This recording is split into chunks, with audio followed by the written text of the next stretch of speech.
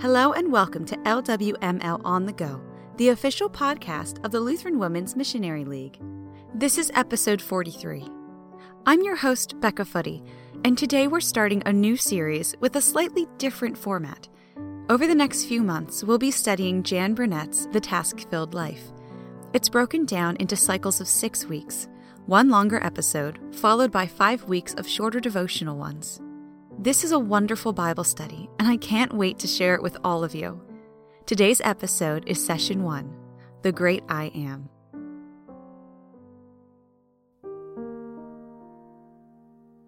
Widowed. 4 children ages 12 and under. Teaching full-time. Groceries to buy. 10 loads of laundry to do. Sports activities to attend. Fun parties with the teachers. Laughter. Tears. Grief. Joy in the classroom. Devotions at 7 a.m., chores assigned to the kids, cleaning the remainder of the house, sons flying off the roof, daughters missing their dad, strep throat, helping with homework, checking school lunch boxes, fixing evening meals, emptiness in my heart, sleepless nights, fear. And all this happens in 1 week. Father, there is so much to do in my 7-day period, and I'm doing it all alone. This task-filled life is overwhelming me. I'm not sure how I can do it much longer. I need a superhero to carry me away, away, away, away. We open with prayer. Dear Father in heaven, open my heart and my mind to the wonders of who you are, the great I am. Prepare me for the pleasures that are yet to come and the grace with which I will be blessed. In Jesus' name, I ask this. Amen.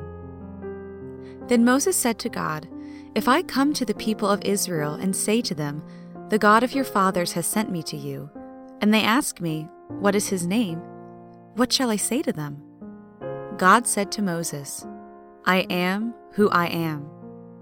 And he said, "Say this to the people of Israel, 'I am has sent me to you.'" Exodus 3, verses 13 to 14.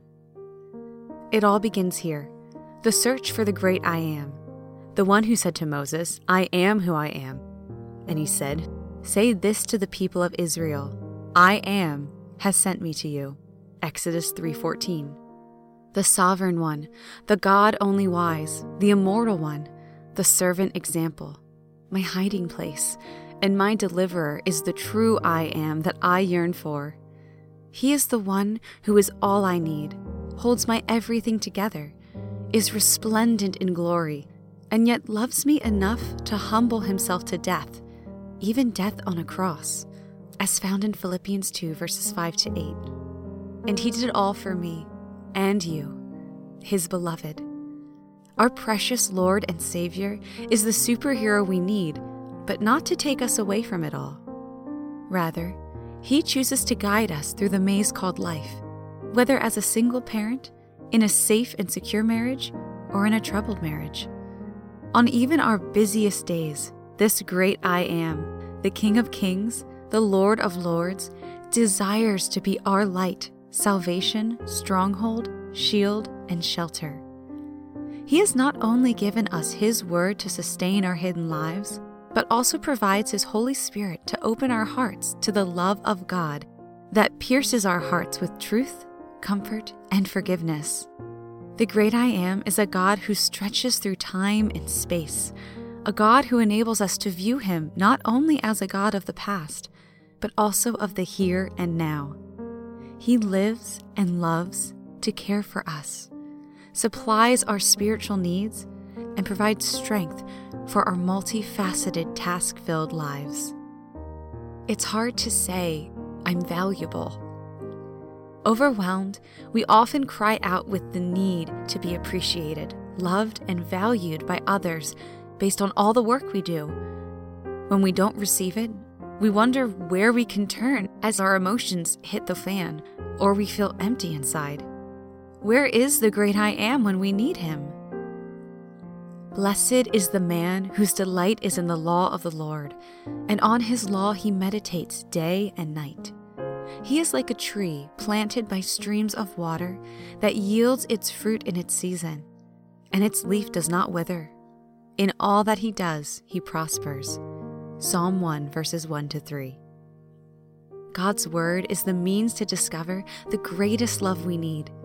Meditating and delighting in God's love letter, we discover that we are compared to a tree that yields its seasonal fruit and is continually in bloom.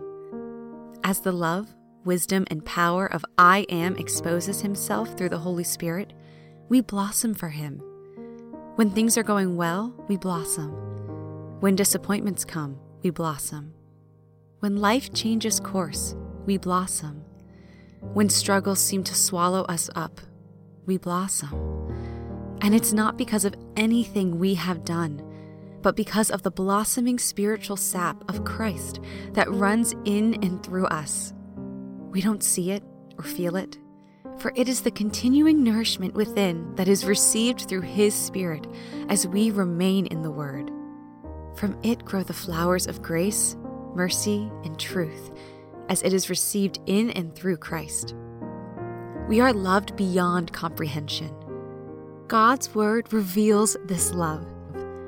Ephesians 3, verses 14-19 say, "For this reason I bow my knees before the Father, from whom every family in heaven and on earth is named, that according to the riches of his glory he may grant you to be strengthened with power through his Spirit in your inner being, so that Christ may dwell in your hearts through faith, that you, being rooted and grounded in love, may have strength to comprehend with all the saints what is the breadth and length and height and depth, and to know the love of Christ that surpasses knowledge, that you may be filled with all the fullness of God."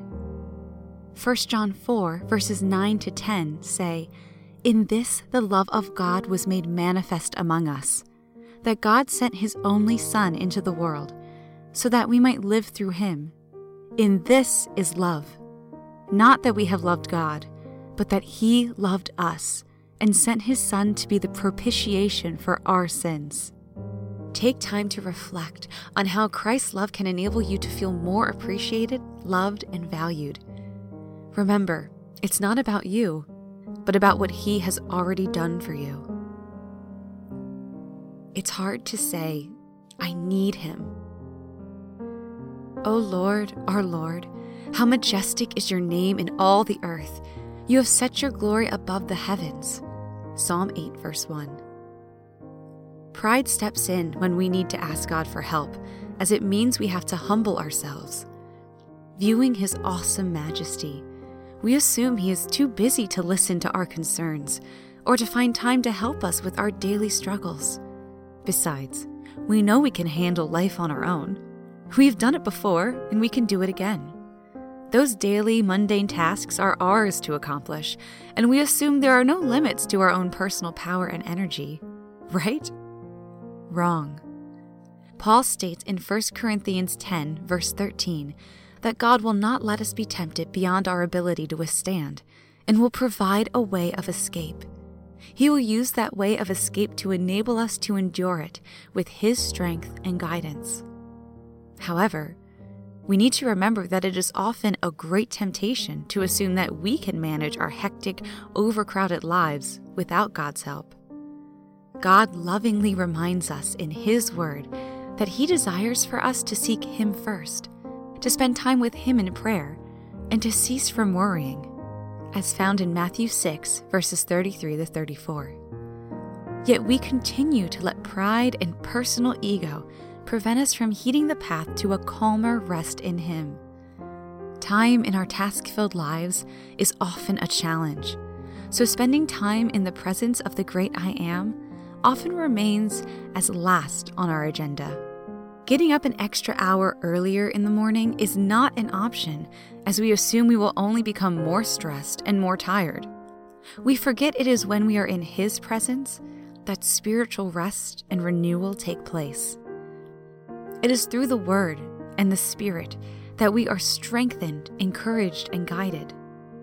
Our spirits are revived, and our hearts become more receptive to his love and generosity.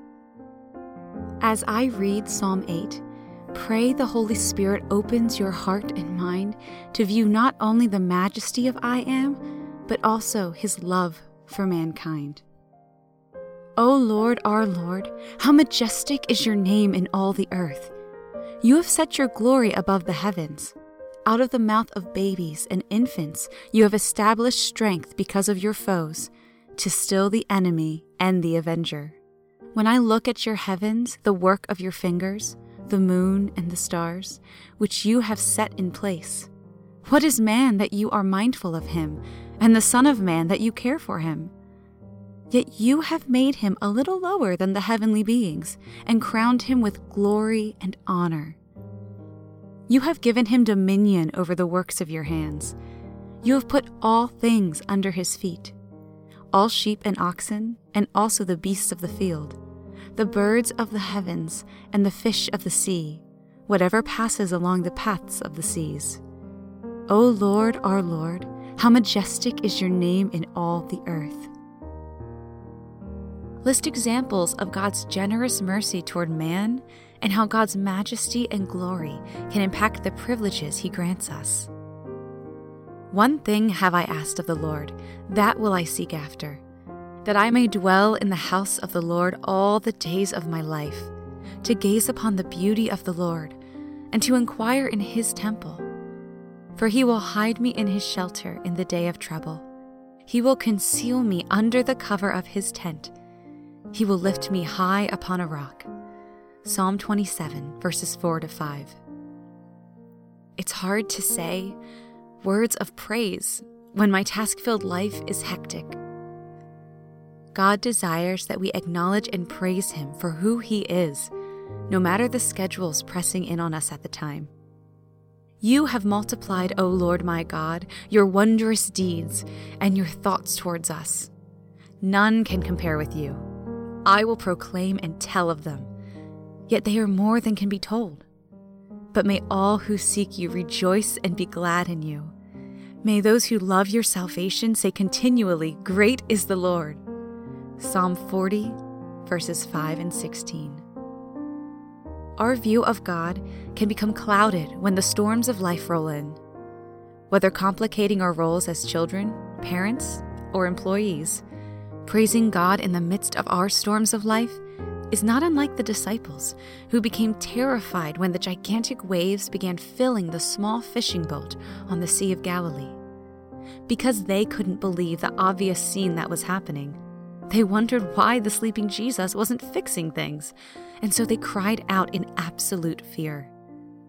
Before we judge their actions, we need to realize that the Sea of Galilee is subject to sudden storms and that the waves can reach up to 10 feet high.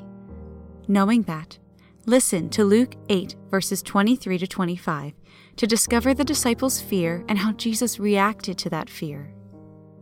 And as they sailed, he fell asleep, and a windstorm came down on the lake, and they were filled with water and were in danger. And they went and woke him, saying, "Master, Master, we are perishing." And he awoke and rebuked the wind and the raging waves, and they ceased, and there was a calm. He said to them, "Where is your faith?" And they were afraid, and they marveled, saying to one another, "Who then is this, that he commands even winds and water, and they obey him?" Think of any moments in your task-filled life when you wondered if Jesus was asleep and how his reaction with the disciples might bring strength and encouragement to you now. As his children of faith, we grow in our trust of him as a result of his promises, provision, peace, and yes, problems. To the very core of our being, the Holy Spirit strengthens our spirits as we choose to praise the great I Am. Even in the midst of our struggles, it is his Spirit that sanctifies and awakens us daily with renewal and regeneration. He enables the Word to make us receptive to who he is and who he desires us to be. Enlivened with a passion that only he can create, we move forward in loving service for him, regardless of our hectic lives. Study time for this session. In this week's lesson, we learned how God revealed himself to Moses. We will now go on a deeper journey of faith with Moses and discover more about this great I Am and how he is all we need in this life and throughout eternity. We will learn of a great God of all gods and King of all kings. Just like Moses, excuses may appear to keep us from the Lord's chosen tasks, but God's word can develop and enlarge our love and trust for him as a result. Over the next 5 weeks, you're going to hear the 5 excuses of Moses when faced with an enormous challenge. Read Exodus chapters 3 and 4. As you do so, mark or record the excuses that Moses gave and God's responses to each excuse. We close with prayer. To the great I Am, awaken in my heart and soul a desire to know you more clearly and to love you more dearly. Help me treasure each precious moment because you are truly divine and holy. Amen. This has been Session 1 of the Task-Filled Life, The Great I Am. Thank you so much for listening to this episode of LWML On The Go. If you enjoyed this session of the Task-Filled Life and would like to download the entire printable study, please visit us online at lwml.org/life. Special thanks to Kyle Faber for writing and performing today's music. My name is Becca Footy, and I'm wishing you a grace-filled rest of your day.